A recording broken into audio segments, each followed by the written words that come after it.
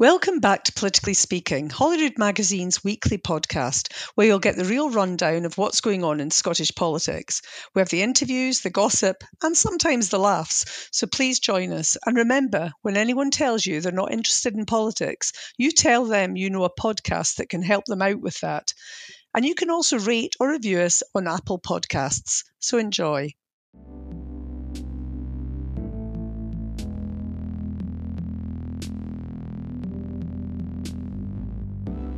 They say a week is a long time in politics, but when it comes to the ins and outs of the workings of the Scottish Parliament's committee set up to investigate the Scottish Government's handling of harassment complaints against the former First Minister Alex Salmond, it seems that every hour that passes brings a different turn.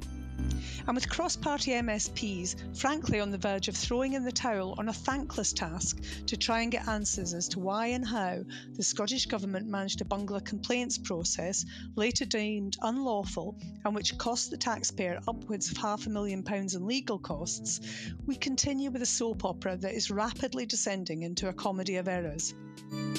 This week, Salmond himself was meant to be appearing before the committee that was basically set up in his name, but because he now feels that he would be unable to speak the whole truth and nothing but the truth, my lord, because of legal constraints imposed by the Crown, that means he can't speak to his own evidence and that the committee has been banned from publishing, but that its members have been told they could go and read on other media websites, his appearance has been put on hold. Indeed, that may be put on hold forever, but he may preside over his own press conference next week just to tell the world what he says is the truth and what could be important information for an inquiry that is all about him, but not really about him, but that he can't say at the actual inquiry. Yeah, well, just watch this space. Meanwhile, Salmond was replaced with a return visit to the committee from Nicola Sturgeon's husband, who, keep up, also happens to be the chief executive of the SNP, who was recalled to give evidence to the committee to try and bring clarity to his last lot of evidence that frankly didn't make sense to anyone, let alone himself, when he admitted that he couldn't really speculate about what went on in his own head, never mind what went on in his own living room, at a meeting between his wife and his former boss, Alex Salmond, who he seemed to think might have just driven 3.5 hours from his home in Strichen on the off chance that Nicola might have put the kettle on. Well, Lib Dem committee member Alex Cole-Hamilton was having none of it. He just didn't believe him. Tory MSP Murdo Fraser reported him to the Crown, eventually tweeting, "Is anyone in this whole sorry affair capable of telling the truth?" Well, there was no answer to that. And Labour member Jackie Baillie just went for the kill. She accused the SNP chief of dancing on the head of a pin, which, to be fair, is a skill. Murrell, meanwhile, kept glancing shiftily to the side during his appearance in the committee via Zoom, and when asked if he was alone in the very room where his wife, the FM, and the former FM had apparently discussed matters that Murrell had not bothered himself to ask about, he talked about the magpies in his garden. Well, at least there were 2 of them, so that brings some joy, but it couldn't hide the fact that there was a feeling of a bad omen hanging over all of this. And at the same time as Murrell was hopefully counting his magpies, his colleague at the SNP HQ, Sue Ruddock, was releasing a statement to the press condemning the committee for invading the privacy of the complainers in the Salmond case by ironically divulging that she was a complainer, albeit her complainant didn't make it to court, having told the police about an alleged incident of physical aggression by Salmond against her that had happened apparently 10 years previously. This revelation was immediately countered by a statement from the principal assistant to the SNP chief whip at Westminster, Anne Harvey. Yes, these people are all on the same side apparently, but she accused the party of coordinating a witch hunt against Salmond. Harvey said she wanted to set the record straight. Gosh, I wish someone would. So Harvey said she was with Sue Ruddock at the time of the alleged incident, and she knows that because she was interviewed by the police about it during the investigation into the former First Minister for a marathon 9.5 hours. She said then, and she says now, that the incident never happened. Ruddock, of course, then released another statement via party headquarters late last night saying Mr Salmond clearly agreed he behaved inappropriately as he called repeatedly to apologise. Miss Harvey was not present at the time of this incident. Ah well, another week, another bewildering set of events that has pitched SNP against SNP, just at the time that the SNP looks to be on the winning side of independence. And so that leads us to this episode's interview with SNP MP Joanna Cherry, who last week was herself sacked from the Westminster frontbench, where as a QC she appropriately held the justice brief. But apparently the team required new talent, and so she was replaced with someone who isn't a QC. Well, I start by asking Joanna if she can explain what is going on.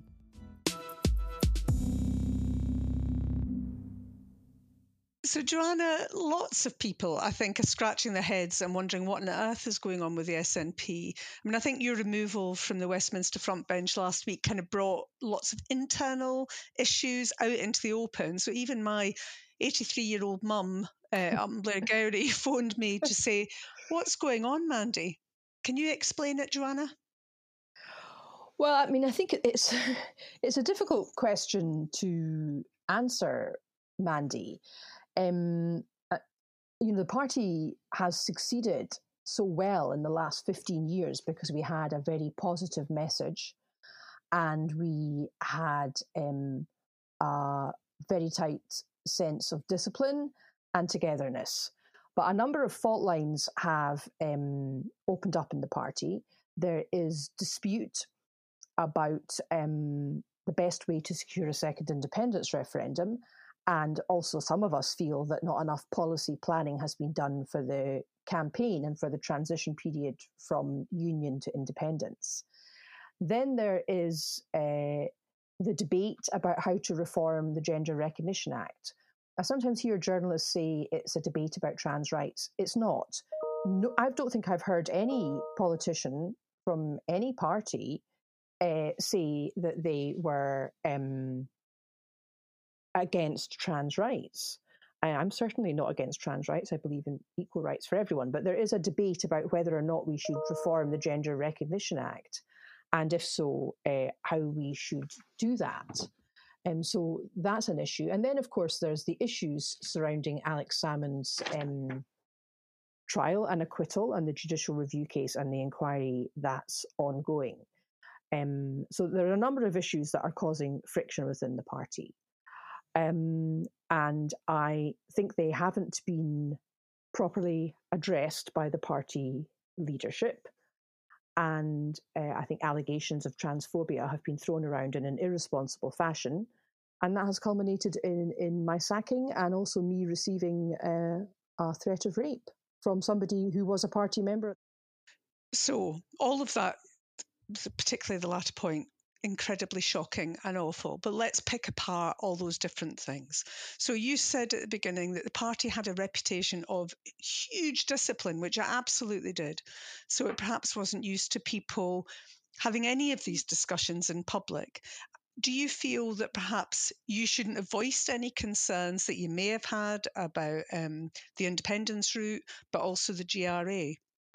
Well, I think people need to remember that I've got quite a pedigree of support for the SNP and for independence.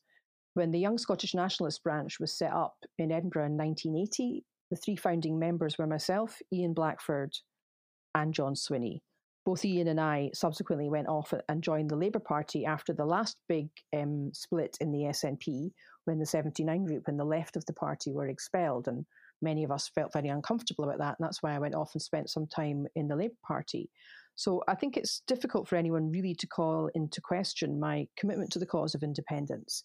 You know, I had a very successful career at the bar, a very well-paid and secure job with great prospects for potential future promotion to the bench as a judge.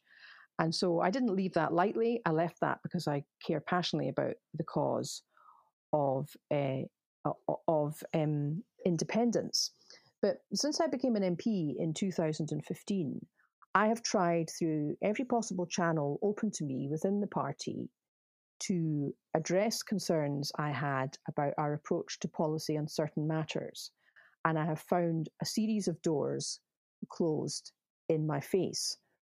And that is why I have tried to stimulate a discussion about our strategy more openly and tried to get the party talking about it and used my national column to try and put out ideas. And not just my national column, I've been invited in the last year to give 2 major lectures one at Edinburgh University in the Playfair Library and one at the Welsh Centre for Governance in Cardiff, about the future of Scotland in Europe. So, that's part of the function of being a politician, is that you will get asked to give lectures. And simply putting ideas out there is not to criticise the leadership. And I think there's something slightly wrong with the SNP, that it's felt at present, that it's felt that to wish to debate policy is somehow to be critical of the leadership. And I think we see this at its height in some people's approach to the debate about reform of the Gender Recognition Act, where they use on social media the hashtag no debate. How can we be responsible politicians in a democracy which supports free speech if we're saying that there are certain areas where there can be no debate? Particularly on the Gender Recognition Act, Joanna, I'd like to, if you like, dispel some myths that fly about. Are you against any reform of the GRA? No. Do you believe self-ID is wrong? I think I don't support self-identification, because I think the idea that a man can self-identify as a woman with no procedural steps to go through opens up the possibility that some men, and I'm not talking about trans people, I'm talking about men, will abuse that in order to gain access to women-only space for their sexual gratification. So that's why I have concerns about self-identification. And I think it's really important to look at what the SNP promised to do in the 2016 manifesto for the Holyrood elections. The SNP promised to reform the Gender Recognition Act. There was no mention of introducing a policy of self-identification. And actually, I think it's important to also understand that nobody's suggesting that we should be rolling back the rights that trans people have in Scotland. And I think it's a real worry that a narrative has grown up that somehow the rights of trans people are under threat. As I said earlier, I don't think any mainstream politician is suggesting that trans rights should be rolled back. And I think if trans people are starting to believe that, then that's a very real concern. What I'm about is finding an accommodation between the desire to reform the Gender Recognition Act and the requirement, and it's a legal requirement under the Equality Act, to respect women's sex-based rights. And in fact, myself and a trans woman who's a constituent of mine wrote to Shirley Ann Somerville about this in the summer of 2019, suggesting that the way to take some of the heat out of this debate and to reach an accommodation that people could get behind would be to hold a citizens' assembly. And I'm really sorry that that suggestion wasn't taken up. I know several other people have mentioned it recently, and I think it could be a way forward here. Of course, the SNP at present, the leadership in Holyrood, have parked the idea of reform of the Gender Recognition Act, but it's going to come back because people feel strongly about it. And I think it needs to be discussed in a respectful way that doesn't dismiss women who who air legitimate concerns about women's sex-based rights under the Equality Act. Don't dismiss them as transphobes. Just think about what a transphobe means. A transphobe is somebody who is phobic about trans people. I have a friendship with a trans woman dating back to the days when I first came out as a lesbian on the scene in Edinburgh in the 1980s. One of my most loyal and hard-working activists is a trans woman. I am not transphobic. And the people who are propagating the idea I'm transphobic are not only being unfair to me, they're actually putting me in danger because of the level of abuse I've received, which included a death threat in 2019, and in the last week has included a series of very scary and frightening and threatening messages which have led to a man being arrested and charged with a serious offence. And as I say, I can't comment on that too much at present, but I can't tell you who the man was, but I can tell you that he was a party member. And that's a very serious matter against the background of the abuse that I've been receiving from a small but vocal minority of young men, and I'm sorry to say some young women in the party over the last 18 months on Twitter. Do you think, we know that you are one of the most abused female politicians in Westminster. I think Diane Abbott was gets more abuse than you. Have you had the support of your party leadership in helping you just deal with that? It pains to say me that I haven't. And what I want to say is that I'm not putting myself in the same league as Diane Abbott. Diane Abbott receives the most appalling abuse, and she receives it not just because she's a woman, but also because she's black. The abuse I receive is because I'm a woman, and because I'm a lesbian, and because I'm a woman and a lesbian who speaks her mind.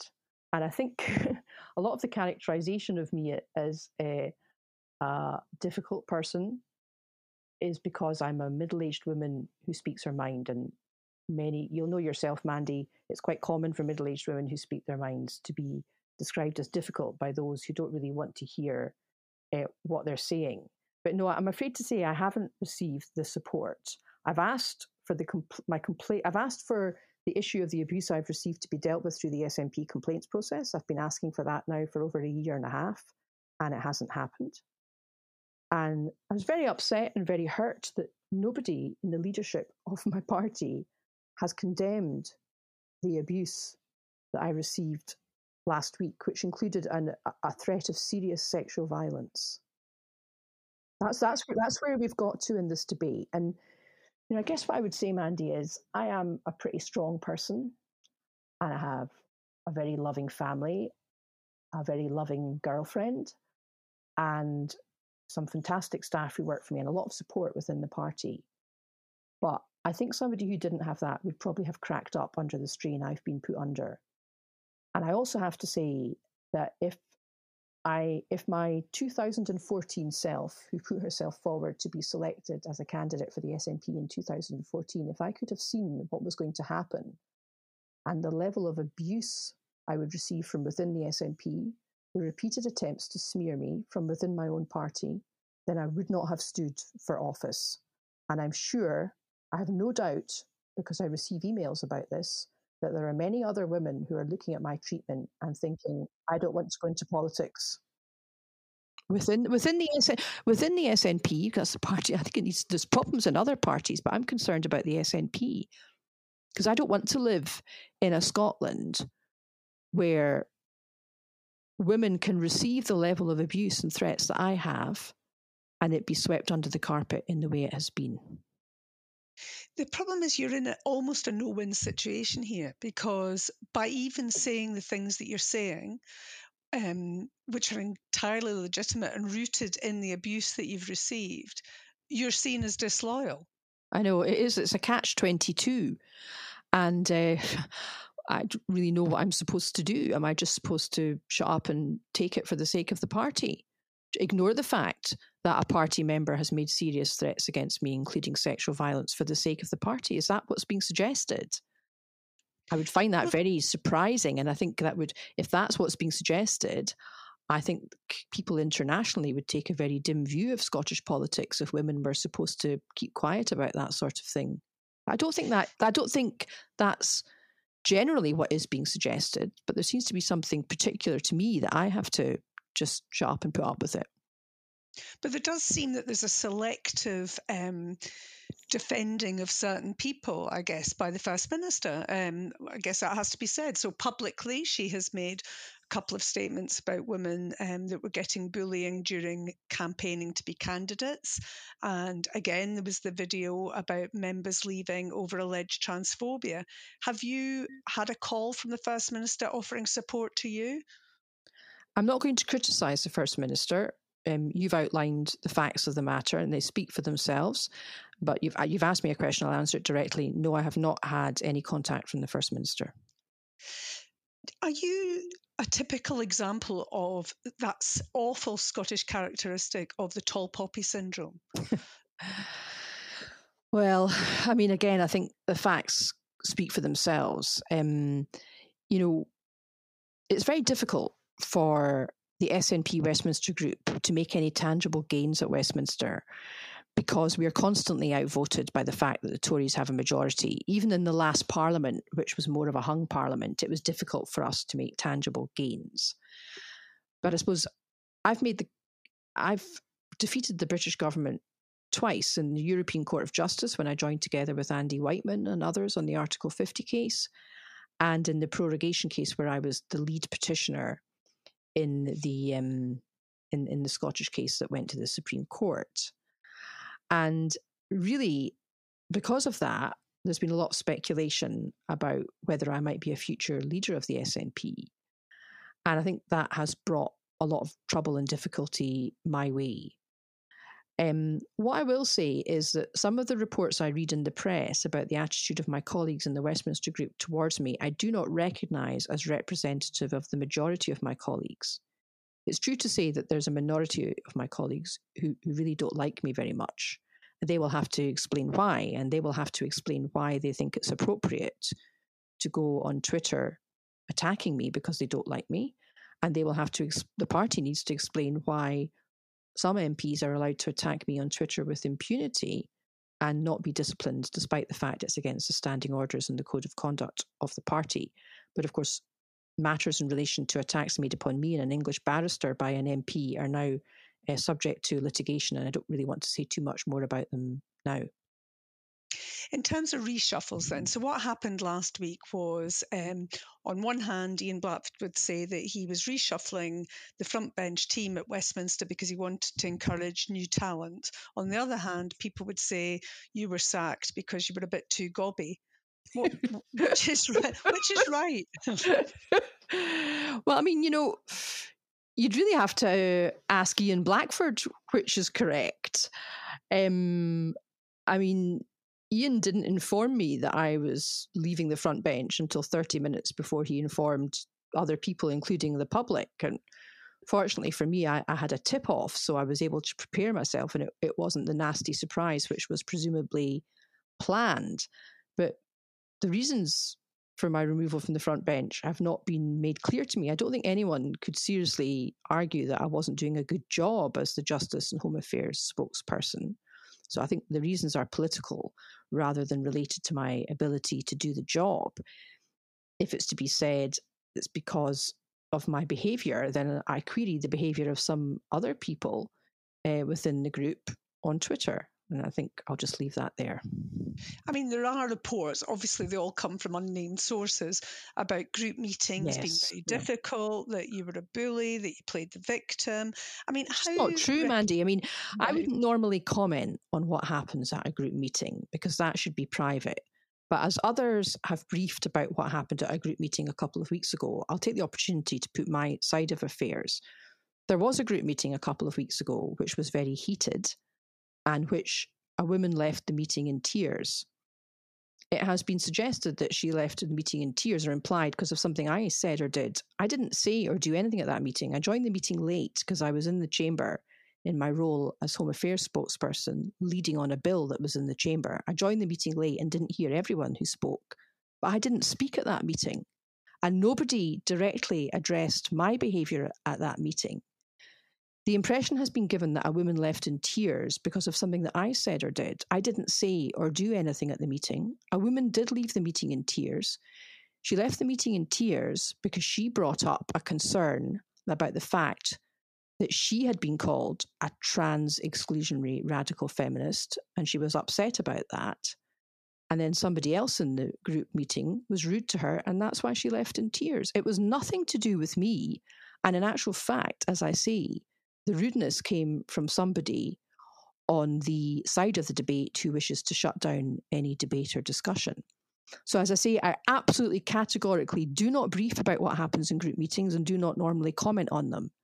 But given that a misleading impression has been put repeatedly into the press, I'm really grateful to have the opportunity from you to put the record straight, and would ask people to reflect on why anonymous briefers would wish to give the impression that I had caused trouble at a meeting which I joined late and didn't speak at. I think that rather speaks volumes.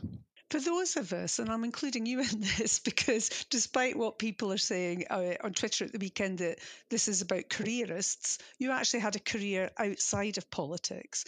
And when grown-ups and people that have had careers listen to some of this stuff, it just sounds like the playground. It is, and I've never seen behaviour like it in my life.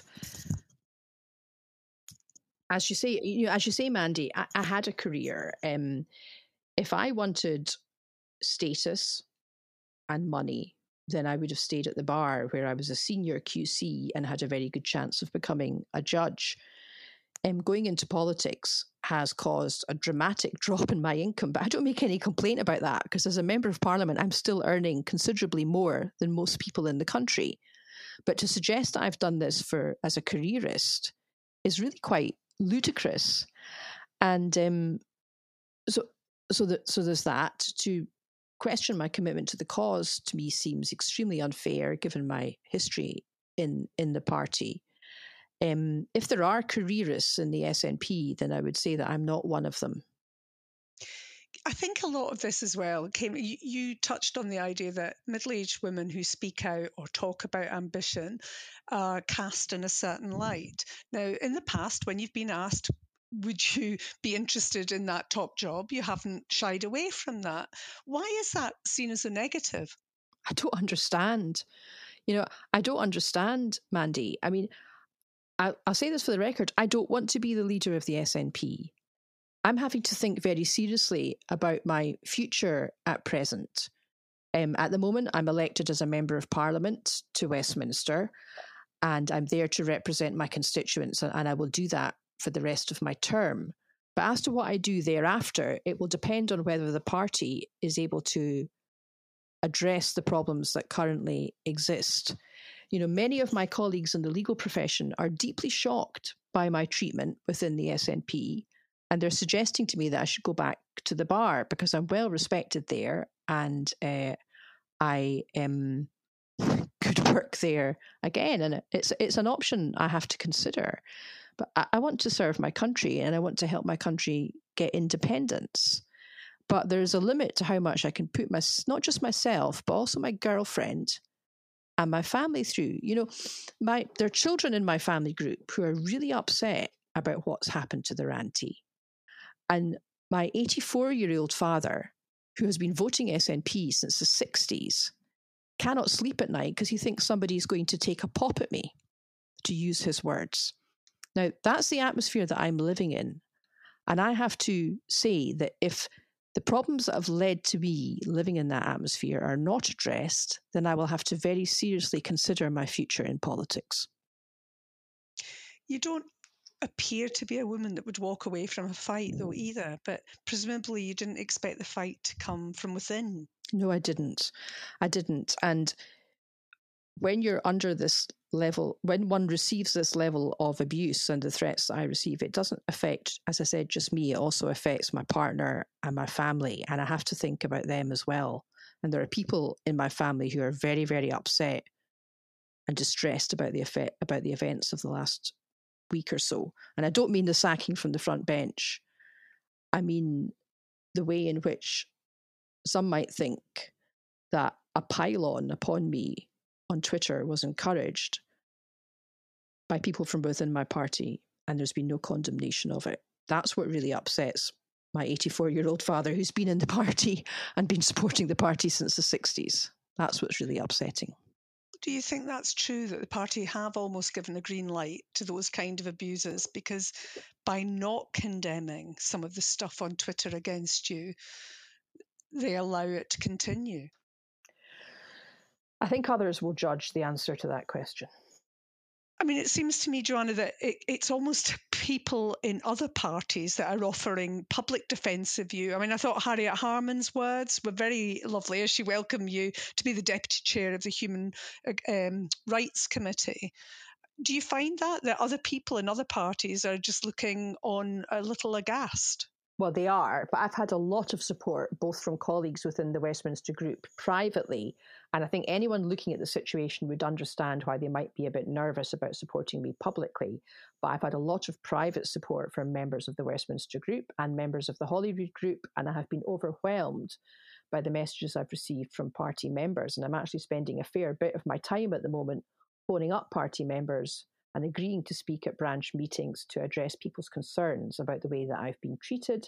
And I'm very committed to telling people that if they're concerned about anything in the party, they should remain and fight their corner rather than leave. But I think, you're not the only person to comment on the contrast between the public support I've received from politicians in the Labour Party, politicians in the Conservative Party, which is quite funny from my point of view, Conservatives in members of the Liberal Democrats and members of Plaid Cymru. And, I can tell you that one of the nice things that's happened over the last week is I've received bouquets of flowers from all around the world, from Ireland and Australia, as well as from within Scotland and England. Some very nice wine and a lot of boxes of chocolates. So I'm not doing too badly, but these have come largely from people I've met during my work of the last 5.5 years. And I've also had a huge amount of support from my colleagues at the bar. So I'm not without support. There just is an issue when the source of the problem is internal and it's not being tackled. There's an issue there. Do you worry? I mean, you've talked about it a bit, but the actual safety, your safety, how much do you care about that? Do you worry? I do worry a bit.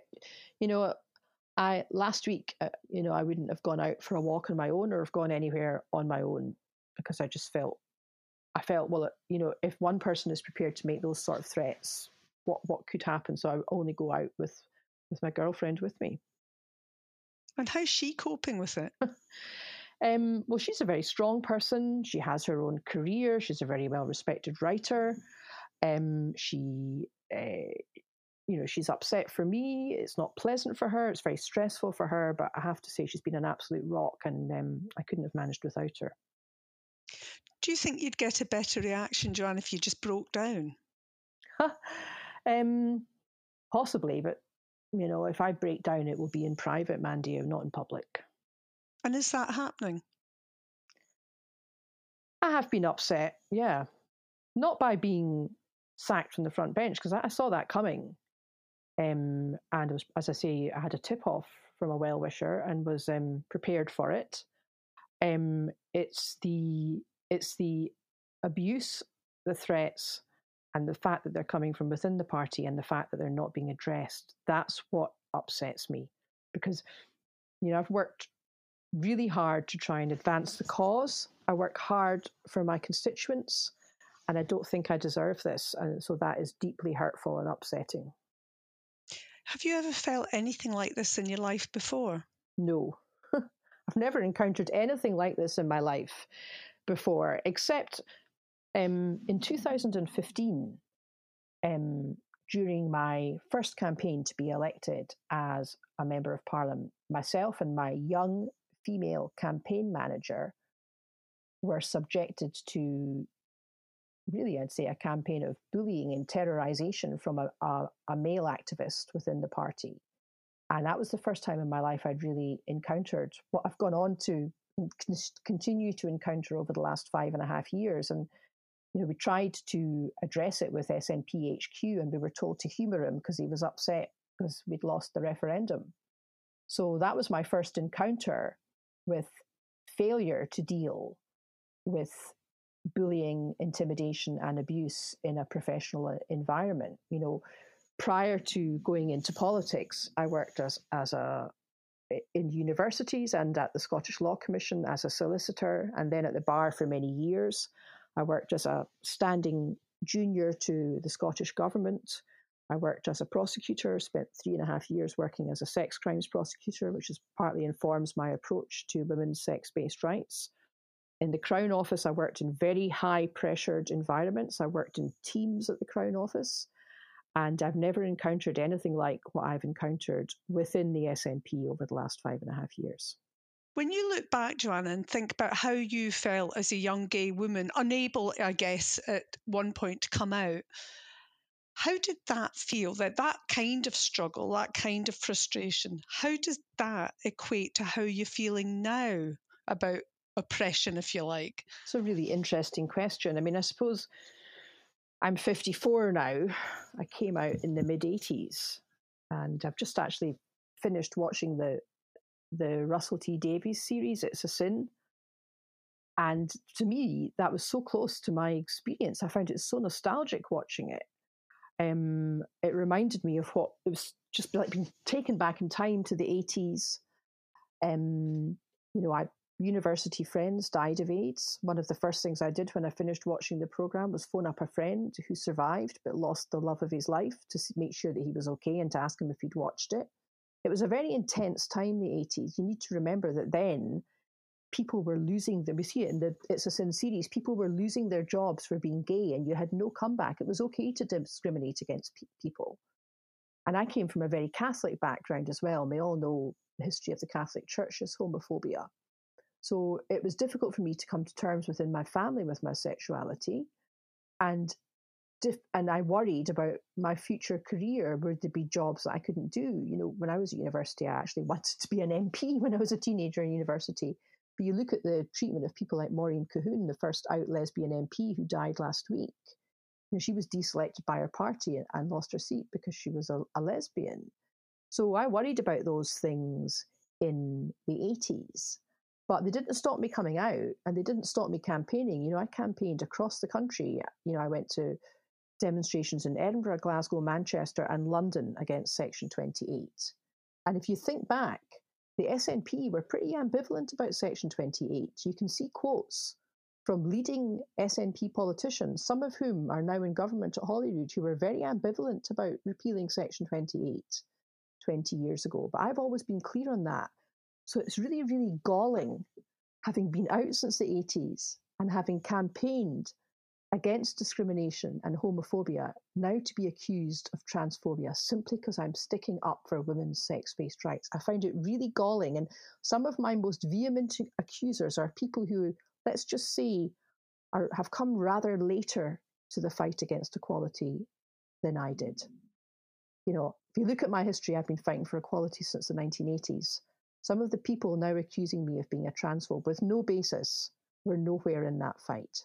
So as someone who's been out for all that time as a lesbian and someone who's also a feminist, it's really annoying as well as upsetting to have my position misrepresented.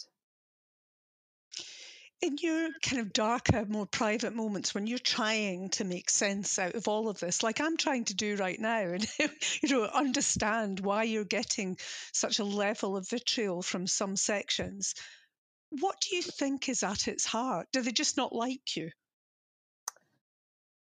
Well, I think what we need to remember is it's only coming from a small minority. If we want to look at whether or not SNP members like me, let's look at the NEC election at the end of November, when I stood for one of the two parliamentarian positions. I got more votes than all the other parliamentarians put together. So, I think there was 5 people that stood. I got more votes than all the other 4 put together. And even Alison Thulis, who's very popular and a parliamentarian who I respect greatly, came a very distant second. So I think when the membership get to vote, the membership show that they like and respect me. But when my constituents got to vote in December 2019, they returned me with a 12,000 majority. That was an 11,000 increase on my previous majority. So I don't think it's the SNP members as a whole or my constituents as a whole who dislike me.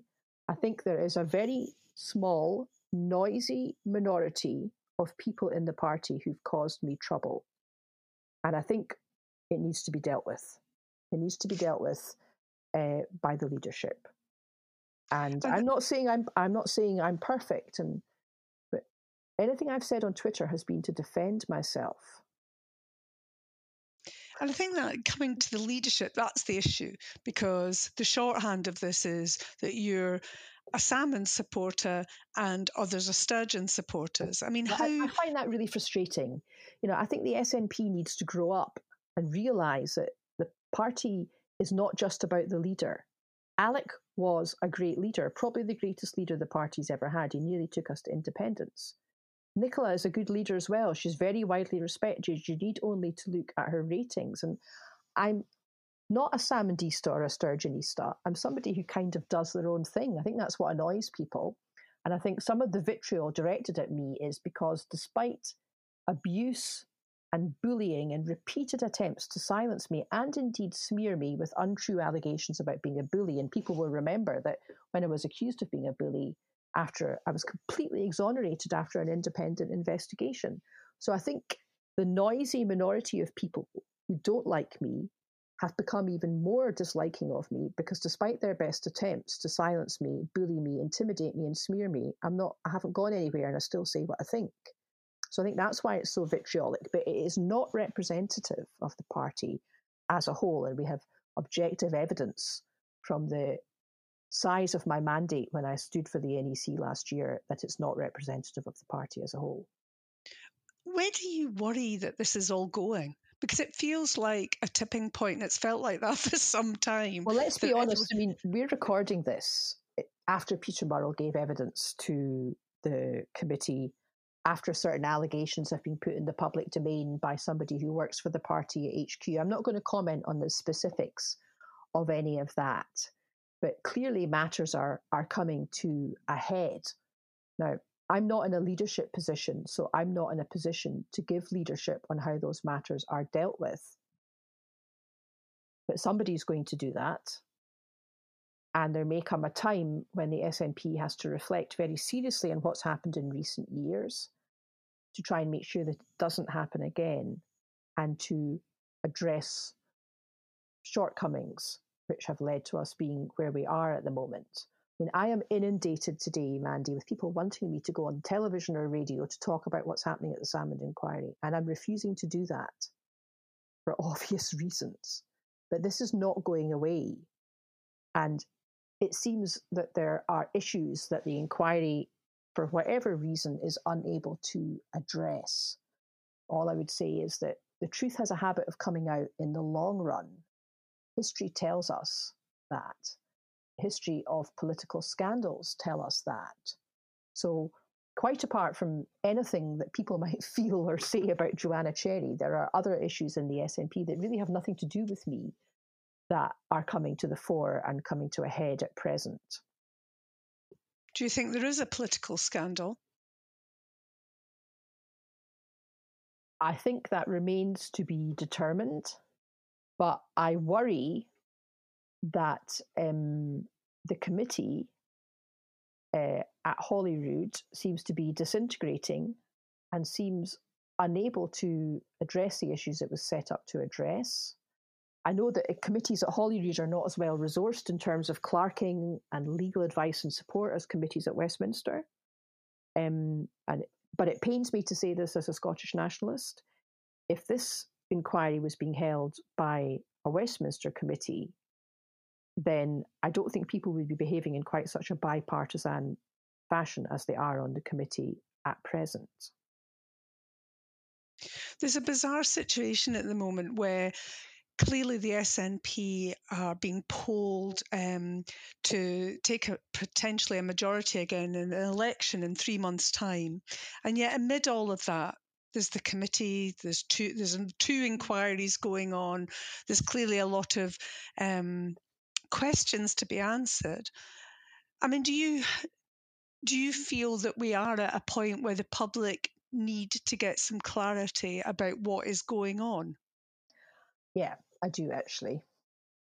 And for your own purposes, I mean, I want to get a feel for what it's like going down to London when you can, and being in that Westminster group and feeling as if you're sitting with people that are briefing against you, that are talking about you, that perhaps don't even like you. How does that feel?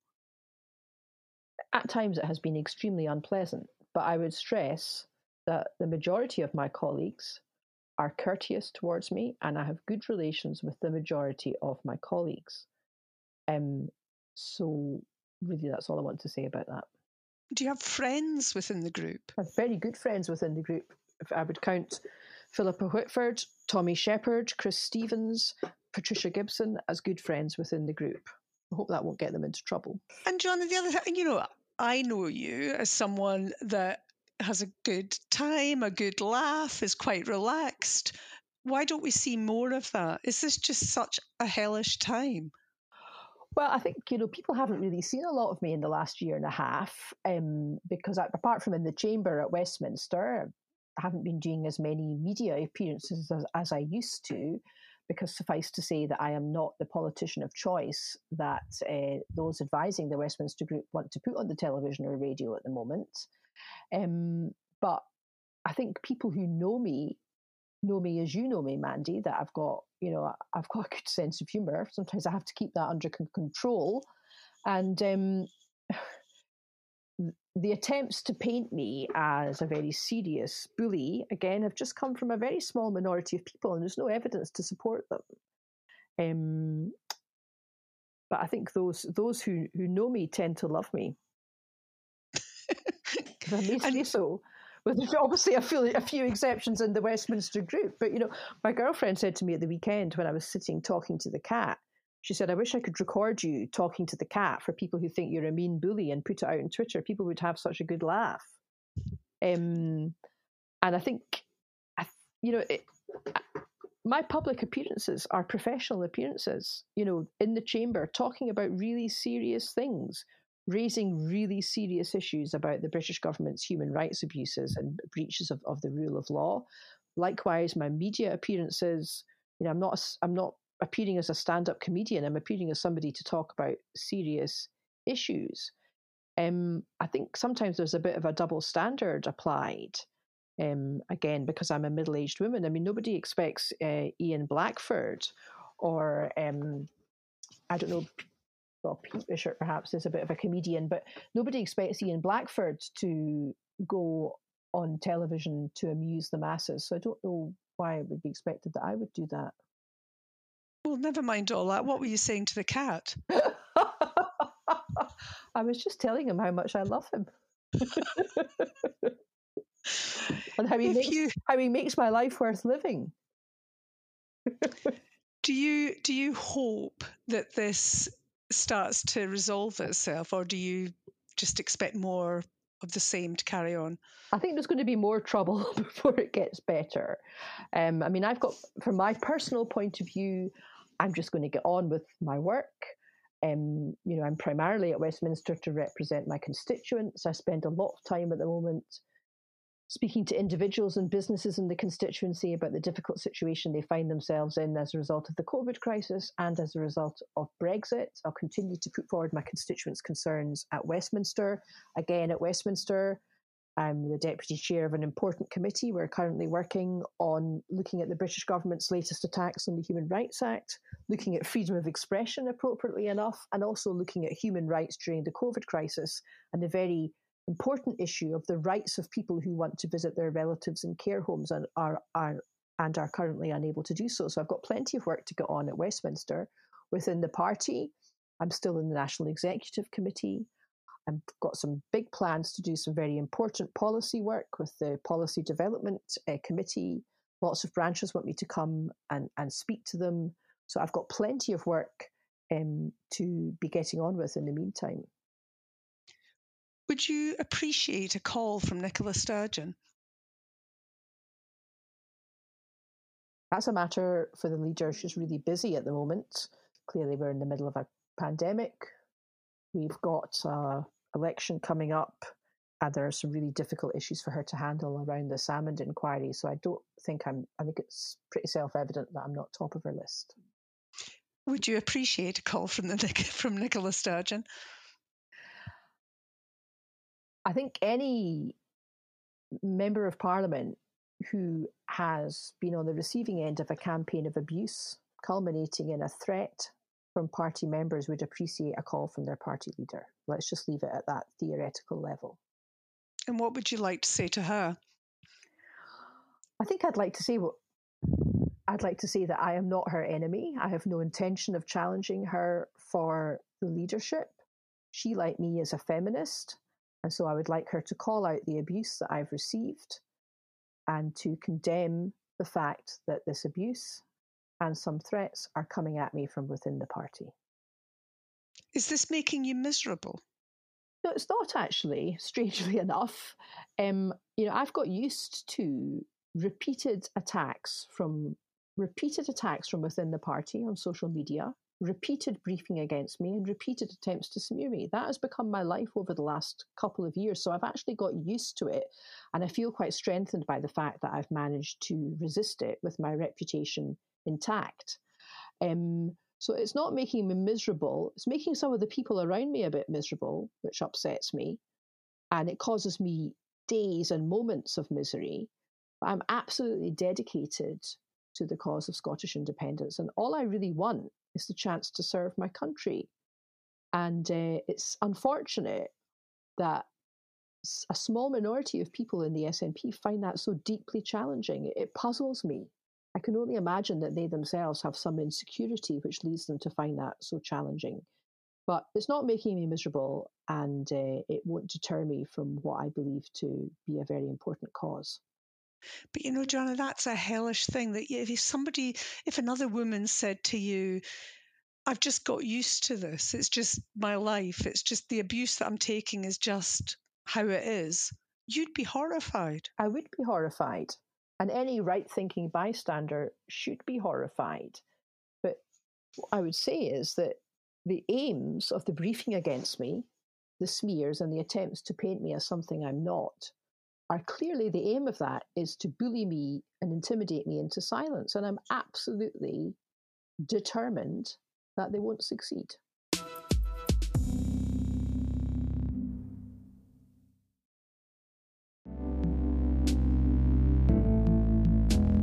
As someone much greater than I said, a week is a very long time in politics. And believe me, I know Scottish politics is never boring. So don't leave it long. Make sure you come back and join us on Politically Speaking. And remember that you can rate and review us on Apple Podcasts. And do tell your friends, because everybody has an interest in politics.